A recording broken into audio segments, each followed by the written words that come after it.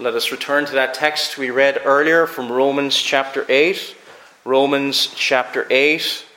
And this evening we're going to be looking at those verses from verse 31 to verse 39. Verse 31 to verse 39 of Romans chapter 8, beginning with verse 31, which reads, "What shall we then say to these things? If God be for us, who can be against us?" If God be for us, who can be against us? And our title for this evening's message, as we prepare our hearts for tomorrow, the Lord's table and the Lord's day, is what is keeping you from Christ? What is keeping you from Christ? Or perhaps we could even phrase it another way. What is keeping you, and I'm speaking to believers, from coming to the Lord's table tomorrow?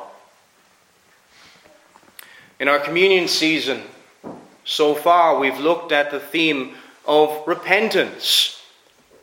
On Thursday we examined and saw we are sinners. We need to turn from our sin and our flesh. We have examined ourselves with the marks of grace. What does a true believer look like? A true believer will have fruit. We will not be perfect, of course, but a good tree produces good fruit. Now, as we've looked at these themes so far during this communion season, what can happen when we focus so much in ourselves? When we look within ourselves and examine ourselves, do we find something good? Do we find something in ourselves to boast about if we truly examine ourselves according to the light of the truth? Not at all. Actually, when we look within ourselves, we find only reasons to despair. So it is important this evening, as we prepare our hearts for tomorrow, we also remember what the believer, the true believer in Jesus Christ, has in Jesus Christ. If you're a true Christian, you will look within yourself and see only reasons to despair. But now, as we come, approaching closer to the Lord's table, let us think of reasons to rejoice, to be glad. We despair because of our sin, because it has offended a God we love and now care about. A God we wish to serve and to do what is right before Him. We have sinned against Him. But friends, we must not remain at looking at ourselves. Because if we only remain looking at ourselves, how many of us would come to the Lord's table tomorrow? Probably none of us. In ourselves, none of us are worthy. But it's only in and through Jesus Christ that any of us can come at all.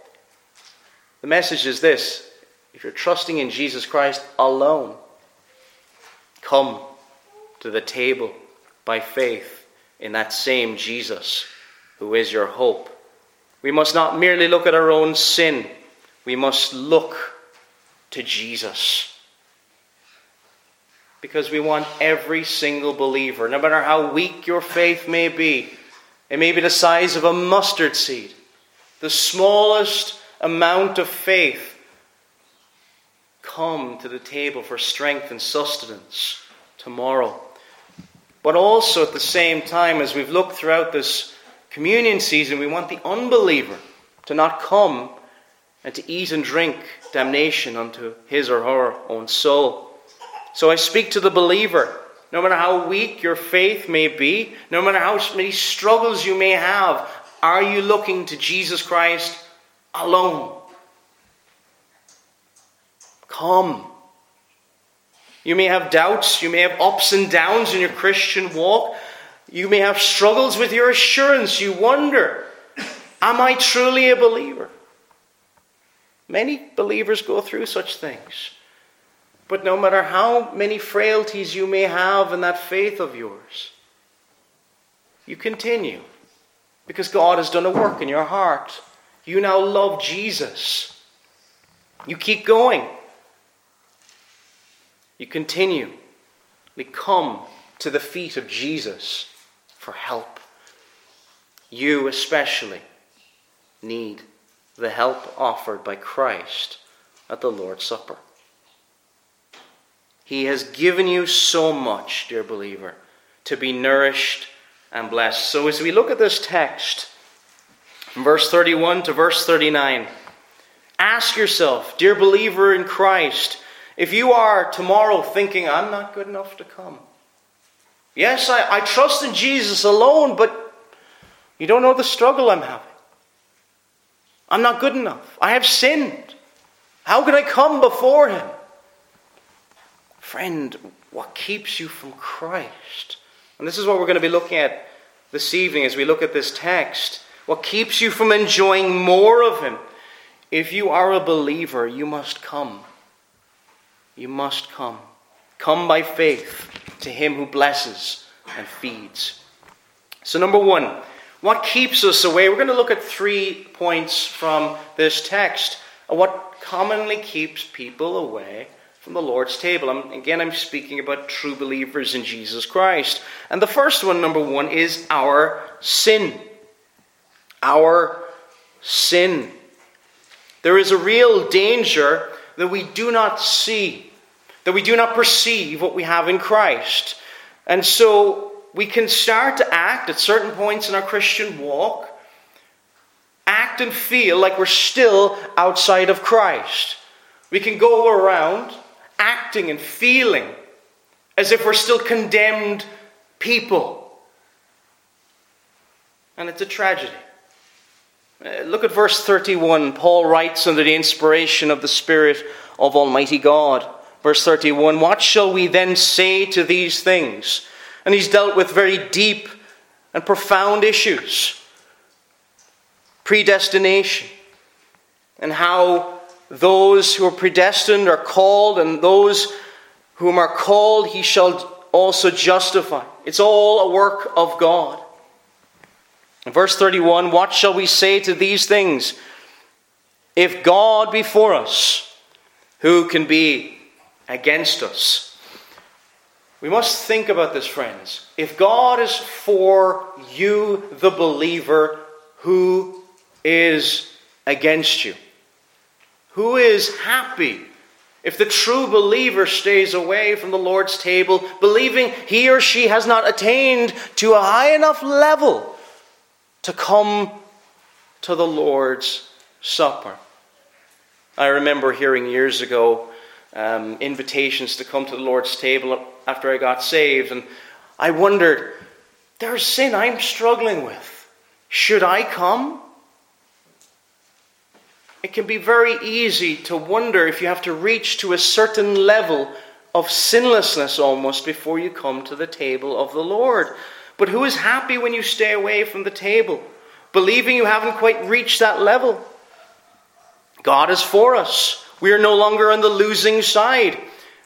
And we're no longer on the losing side of a war that has taken place for 6,000 years. A very difficult and long war between the seed of the woman and the seed of the serpent, spoken about in Genesis 3, verse 15. A war which began in Eden. God is for the believer. Why does this matter? Why should this give us greater confidence as we come to the Lord's table? What our sin has been dealt with. Our sin has been dealt with. Your sin is no longer an issue, barring you from the presence of Christ if you have been forgiven. Our God is gracious. Now, as I say this, your sin is no longer an issue. I don't want to say this, that you can live and sin as you please. That sin is something that should not grieve you. It should. Sin grieves us all, and it should. It should grieve the true believer when we fall into sin. But when you come to the table of the Lord, you come to Christ, you come to feed on Him by faith. He is your food and your drink by faith. And our sin is no longer something that is a barrier in Christ. Jesus said on the cross, "It is finished."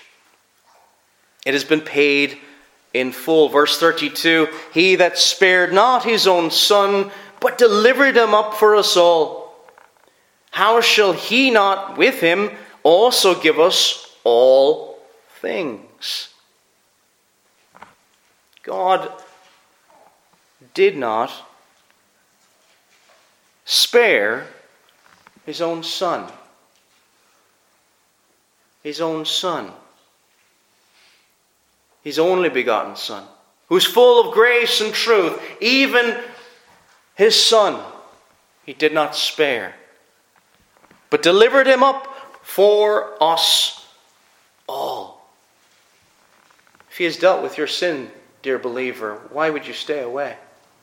Why would you not come? Our sin has been dealt with. And it's been dealt with for you. What love he has demonstrated in this. The devil does not want you, the devil does not want the true believer to come to the table of the Lord tomorrow. But the devil also wants the casual unbeliever, who's not thinking about these things, to come and to eat and drink damnation unto his soul. If you're a believer, it is not humility to stay away. It is not humility to stay away. It is actually disobedience to reject this blessing. You see, friends, you're robbing yourself of the blessing of more of Christ. I know for centuries, in the church for centuries, they turned it into something superstitious. The doctrine of transubstantiation within the Roman Catholic Church. And we're afraid so much of making so much of the Lord's Supper. But I think in modern times we have so undervalued how Christ is truly, spiritually present to bless all of his people in a special way that we really fail to comprehend, but he is truly there at the table of the Lord. The devil doesn't want you to gain of this blessing, to have this encouragement, to have this food and this drink. Yes, you get Christ in the sermon. Yes, you get Christ in your private devotions. Yes, you come to Christ by faith and by faith alone. But you get Christ in a very special way at the table of the Lord. It's not just something to remember him. Yes, we remember his death, but it's more than that. It is a means of grace. It is a sustenance. It is a help. We commune with Christ. And with Christ, we therefore commune more with Father, Son, and Holy Spirit. The triune God. What would keep you back from such a wonderful blessing? We almost think of, and I say this reverently, what could God more have done? What could God more have given you to say, if you're a believer in Jesus Christ, what barrier, what is keeping you away from the Lord's table? What is keeping you back? The demonstration of his love, what more could be given? He gave the life of his only Son, his only begotten Son. Just by way of, to try and illustrate this, and we struggle with human language, but in recent years there have been wars. And we see wars in places like Iraq, Afghanistan, and other places. And I was watching a documentary, and you can see that there's a struggle with family members if they don't completely understand why a conflict is taking place. And if they see their dear loved ones going out and fighting in a conflict, they don't completely understand. And they wonder, should it be taking place? They struggle with that. They wonder, was it worth it? Now, this is not a commentary on certain conflicts. But if we completely understand why the conflict is taking place, if we can completely see that this was completely worth it, then we gladly would give our children, would give our own lives for such a thing. Something we truly believe in, something we truly see as necessary. You don't see that with World War II, do you? It's very clear, and we're very proud, and rightly so, of those men who died. We don't wonder about that conflict. So many, and if anyone is still around who is a veteran, we almost want to thank them for their sacrifice and what they went through during that time of liberating Europe from Nazi occupation. Their sacrifice was worth it. Parents gladly saying, go, and if necessary, die.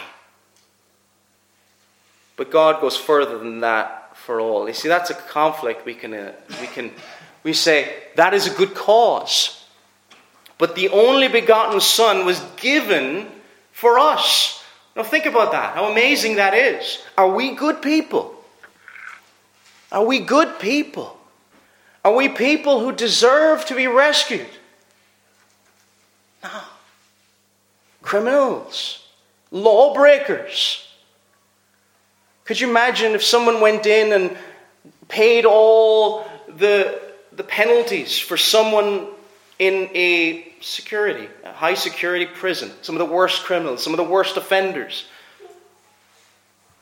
We are lawbreakers. And Christ loved us so much. God sent His only begotten Son to die and to suffer. That is the demonstration of His love. That is the wonder of what Christ has done to come and suffer and die. He didn't come and suffer and die for good people. Let us look at Romans 5. Romans 5, verses 6, 7, and 8. Romans 5, verses 6, 7, and 8. For when we were yet without strength, in due time, Christ died for the ungodly. For scarcely for a righteous man will one die, yet peradventure, for a good man some would even dare to die. But God commendeth His love toward us, in that while we were yet sinners, Christ died for us. Do you see that? Christ died for us. We didn't deserve it, but He set His love upon you, dear believer. He redeemed you. He took pity upon you. He shows mercy upon whom He will show mercy. It is of the Lord's mercies that we are not consumed. Jeremiah came to that realization in the middle of the book of Lamentations. And Lamentations is filled with woe and lament and weeping. But in the middle of that, it is of the Lord's mercies that we are not consumed.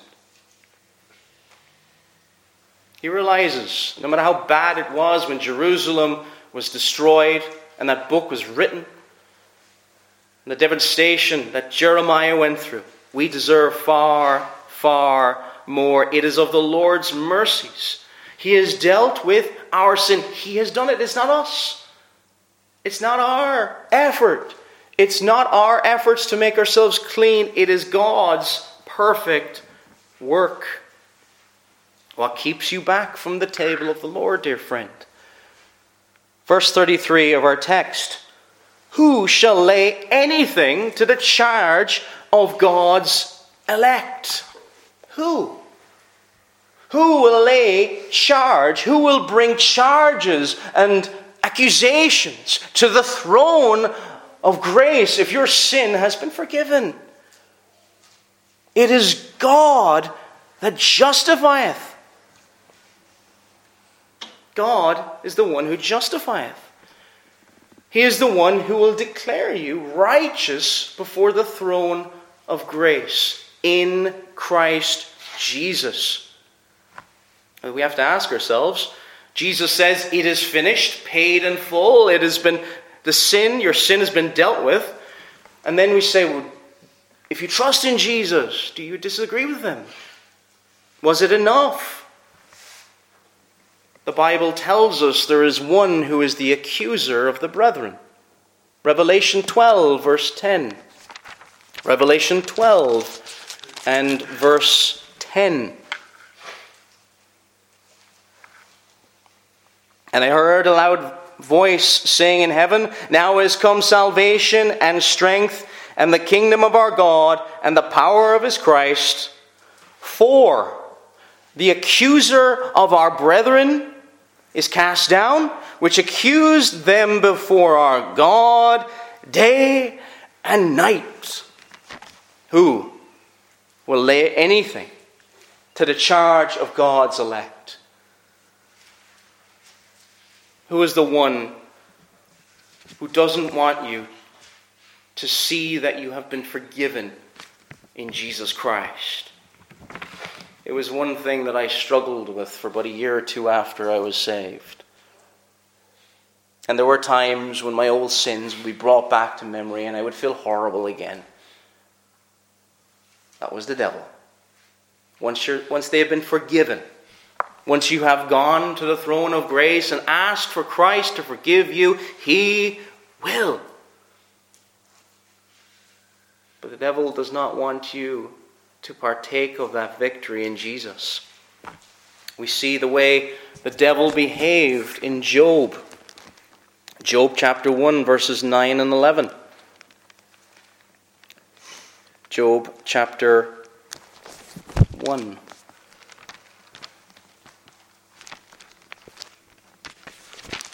Verses 9, 10, and 11. And this is Satan now speaking. The Lord says, "Hast thou considered my servant Job?" And it says in verse 9, chapter 1, "Then Satan answered the Lord and said, Doth Job fear God for naught? Hast not thou made a hedge about him?" Do you see the accusations of the devil? "Have you not made a hedge about him, and about his house, and about all that he hath on every side?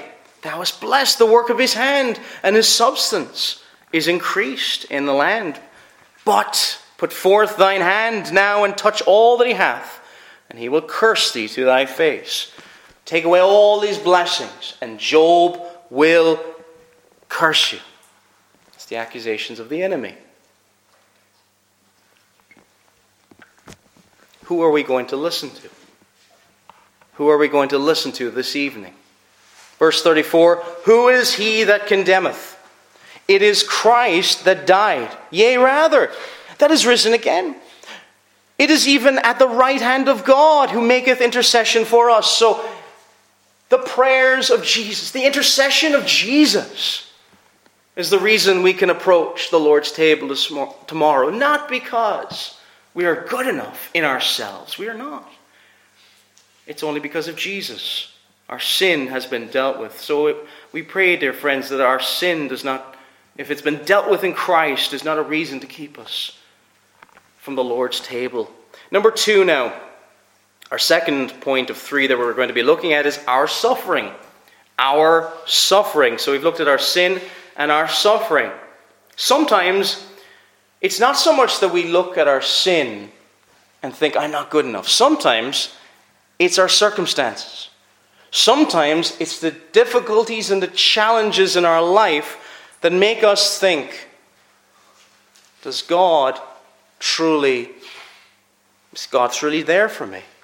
Verse 35, "Who shall separate us from the love of Christ?"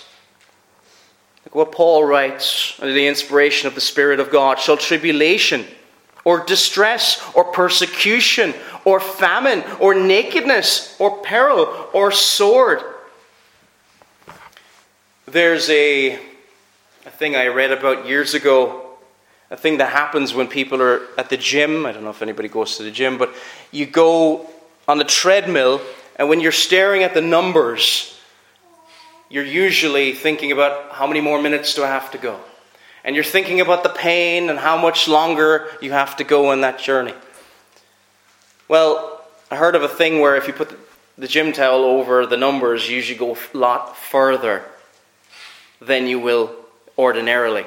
You're not paying attention to the pain of every single step. Oh, I've got to go another 10 minutes on this treadmill. You take off the towel and you actually been going a lot longer than you realize. It's a lot like our walk toward our heavenly home, isn't it? Often we can focus on the pain and the suffering and the difficulties of this present life. Often we can focus, as Paul says here, on tribulation or distress or persecution or famine or nakedness or peril or sword. Pain and suffering are not pleasant. Whatever that pain is, it could be health. It could be missing people who have passed away. All sorts of things. The more we move, the more we feel that pain. We can feel discouraged from keeping on going. You can see sometimes in sports, some people get a very bad injury and they'll be out for 6 months or a year, and it's very hard to get back, and that motivation to get back, to recover to being where they once were. In our walk with Christ, we have left behind spiritual Egypt. And we're walking through that wilderness on our way to spiritual Canaan. And that is a difficult journey through that wilderness. It is challenging. And we will suffer in that wilderness as we travel toward, as we look forward to fruit in Canaan, heavenly Canaan. And at times we're going to go and wonder, is it all worth it? When we're going through pain and suffering, when we're going through the things that Paul writes about here, tribulation or distress, when you're suffering at work, when you're suffering in your family, when you've poured so much into your life, into certain things, and it seems to fail and fall apart around you, you wonder, am I separated from the love of God? And we can forget, to the devil's glee, why we're doing what we do, or how we will even get to our final destination. We're going to get to our final destination, dear friends, our heavenly Jerusalem, not because you're smarter than anyone else, not because you're stronger than anyone else, not because you're tougher than anyone else, but because of Jesus. And that journey is difficult. Last night we were looking at how Jesus is not just the gate which we enter. Jesus is the way we walk. And it's by Jesus we also produce good fruit.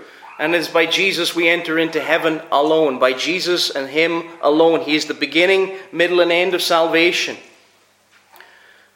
And while we may realize that in our minds, we realize we must enter by Christ, and perhaps we still remember, yes, when we die we're going to go to heaven. But what about that middle bit?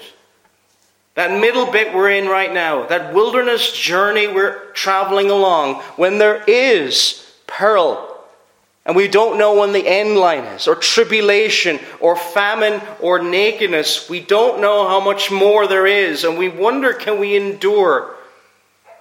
Where is the help? It is with Jesus, and it is offered at the Lord's table for the true believer in Jesus Christ. He is the beginning of salvation, and at that difficult middle point, regardless of what you're going through, Jesus is food and drink for your soul. And you need that food and drink, because there are thorns and thistles of this life that hurt and injure, and it's not easy. And these things can be discouraging. But they cannot separate you from the love of God. Because we do think that these things, for moments of time, can separate us from the love of Christ. Verse 35, who can separate us from the love of Christ? Verse 36, for as it is written, for thy sake we are killed all the day long. We are accounted as sheep for the slaughter. We may not face the persecution you see in places like North Korea or China or Saudi Arabia or other countries where they are intolerant of the gospel of Jesus Christ, but you will face mockery for the sake of Christ. You will face a degree of persecution. We often don't think about this in the West. There is a degree of People will often pull away from your company. There are different ways you will suffer. And you will suffer. But, verse 37, Paul writes, "Nay, in all these things we are more than conquerors." Now, at that time, do we feel like conquerors? Do we feel victorious when perhaps a good friend that we've had to say goodbye to for the sake of following Christ is no longer in our lives? No. At times it doesn't feel like we're conquerors, but we have to remind ourselves in Jesus Christ that we are more than conquerors through Him that loved us. We spoke about earlier, that love that He demonstrates on the cross, that He's demonstrated on the cross, the Lord Jesus Christ. You can and you will endure in Christ. And you may feel like you can't at times, but only in Christ. You need food for your journey. You're traveling a long way. You're going to faint if you don't eat, if you don't drink. The wilderness does not have much water, and it's difficult to find food or drink. But friends, there are tokens of His love being set before us tomorrow. Special tokens of signs and seals of His body and His blood. The bread and the cup. Encouraging and uplifting. The bread gives strength. And the wine, what does it do to our hearts? It gladdens our hearts. It satisfies. It quenches our thirst. And that is what Christ does for the weary soul. Oh, maybe taste and see, all true believers tomorrow, that God is good. And who trusts in Him is blessed. See, friends, the table is truly for the believer. Not for the super Christian. For all Christians. Our final point is our Savior. Our Savior. This might seem like a strange point after the last 2 points, but our sins may keep us away. Our suffering may keep us away. But what do I mean by this? Our Savior. We may have a very low view of our Savior. We may be saved. We may have trusted in Jesus. But we may think that our sin and our suffering are somehow more powerful than Christ. We would never say such a thing. But we can undervalue Christ. We can think that the circumstances in our life are more powerful than Jesus Himself. And that's a serious thing. We come to the table tomorrow by faith in Jesus Christ, not because we're great, but because He is. Because He is. Remind ourselves of verse 37. Nay, in all these things, we are more than conquerors through Him that loved us. And we need constant reminding, because what do we think of conquerors throughout history? We think of the Alexander the Greats. We think of people who have created great empires through might and power. And what do the Beatitudes tell us? Blessed are the meek, for they shall inherit the earth. It seems so contrary to what the world thinks of as conquering. Blessed are the meek, those who are in Christ.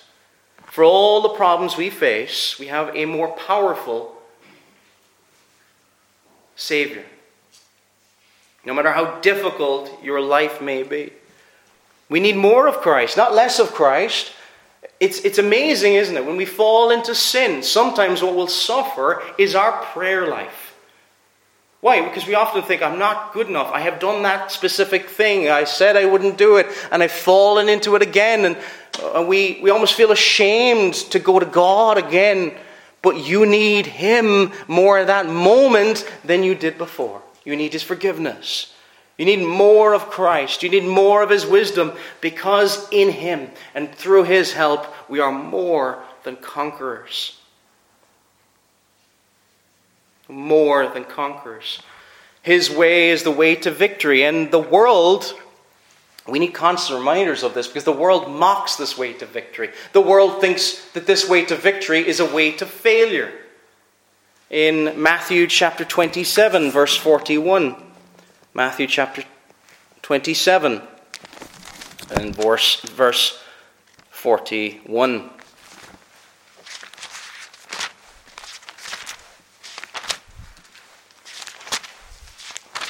Matthew 27 and verse number 41 down to verse 44. Likewise, also the chief priests, mocking him with the scribes and elders, said, He saved others. Himself he cannot save. If he be the King of Israel, let him now come down from the cross, and we will believe him. He trusted in God. Let him deliver him now, if he will have him. For he said, I am the Son of God. The thieves also, which were crucified with him, cast the same in his teeth. The world mocks the cross. The world looks at the cross and sees nothing but failure, defeat, weakness. But it is victory. Our Savior, we must not undervalue what he did, what it was worth. It was of infinite value because it was against a God who is of infinite value, that is our sin. Christ is of infinite value. See, what looks like defeat and failure to the world is truly victory in Jesus Christ. It is powerful. It is glorious. See, if we don't see this, friends, when we have difficulties and trials, we're going to look for the solution in all the wrong places. We're going to look to it using man's means, man's methods, and man's devices. To revive the church, what should we do? Should we go with the latest trends? Should we go with the latest marketing techniques? Should we go with the latest cool new idea? Or do we go with what God says?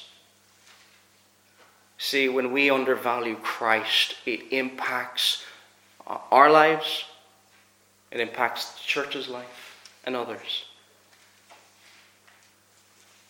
Verse 38, Paul writes this, For I am persuaded that neither death, nor life, nor angels, nor principalities, nor powers, nor things present, nor things to come, nor height, nor depth, nor any other creature shall be able to separate us from the love of God which is in Christ Jesus our Lord. What can keep you from him? In his power, in his glory. What can keep you from his love? What is keeping you from the table of the Lord tomorrow? If we have been saved, if we have been washed by the blood of the Lamb, if his righteousness clothes us and clothes our nakedness, clothes us so we can stand before God declared righteous. What keeps you back, dear believer? Death, it says, cannot separate you. I am persuaded that neither death is a great enemy. Life, the circumstances and powers and trials of life. What about angels? Can they get between you and the love of Christ? Not at all. Paul is fully persuaded that none of these things he has listed can get between the true believer and the love of Christ. The love of Christ. And when I talk about the love of Christ as we come before the Lord's table tomorrow, I don't mean the love, the general love, yes, God has for all people upon this earth. He sends rain and sunshine. He sends food, clothing. I'm talking about God's well-pleasing, delighting love, where he delights in and through his Son, the Lord Jesus Christ. This is the love I speak of. Do you know this, friends? God does not just put up with you for the sake of Christ, but in Christ, he delights in the believer. Because of Christ, not because of you. But if we're outside of Christ, we don't have this well-pleasing love. The wrath of God abides upon the unbeliever. John 3, verse 36. As we come to a close here this evening, I speak to the believer. I speak to you here this evening who have repented of your sins. No matter how weak your faith may be, no matter how poor you think your walk may be until this point, you have repented. You have trusted in Jesus Christ. With the eye of faith, you've looked to him. Yes, you are imperfect. Yes, you have sinned. But it's because of Christ that you can come tomorrow in a worthy manner. Do not think for a second that your sin, your circumstances, your suffering, or anything else can separate you from the love of Christ. Come to a powerful, loving, gentle Christ who loves. We love him imperfectly, but he loves perfectly, unchangeably. And he has purchased victory in his Son, Jesus Christ. He offers to all believers tomorrow his body and his blood.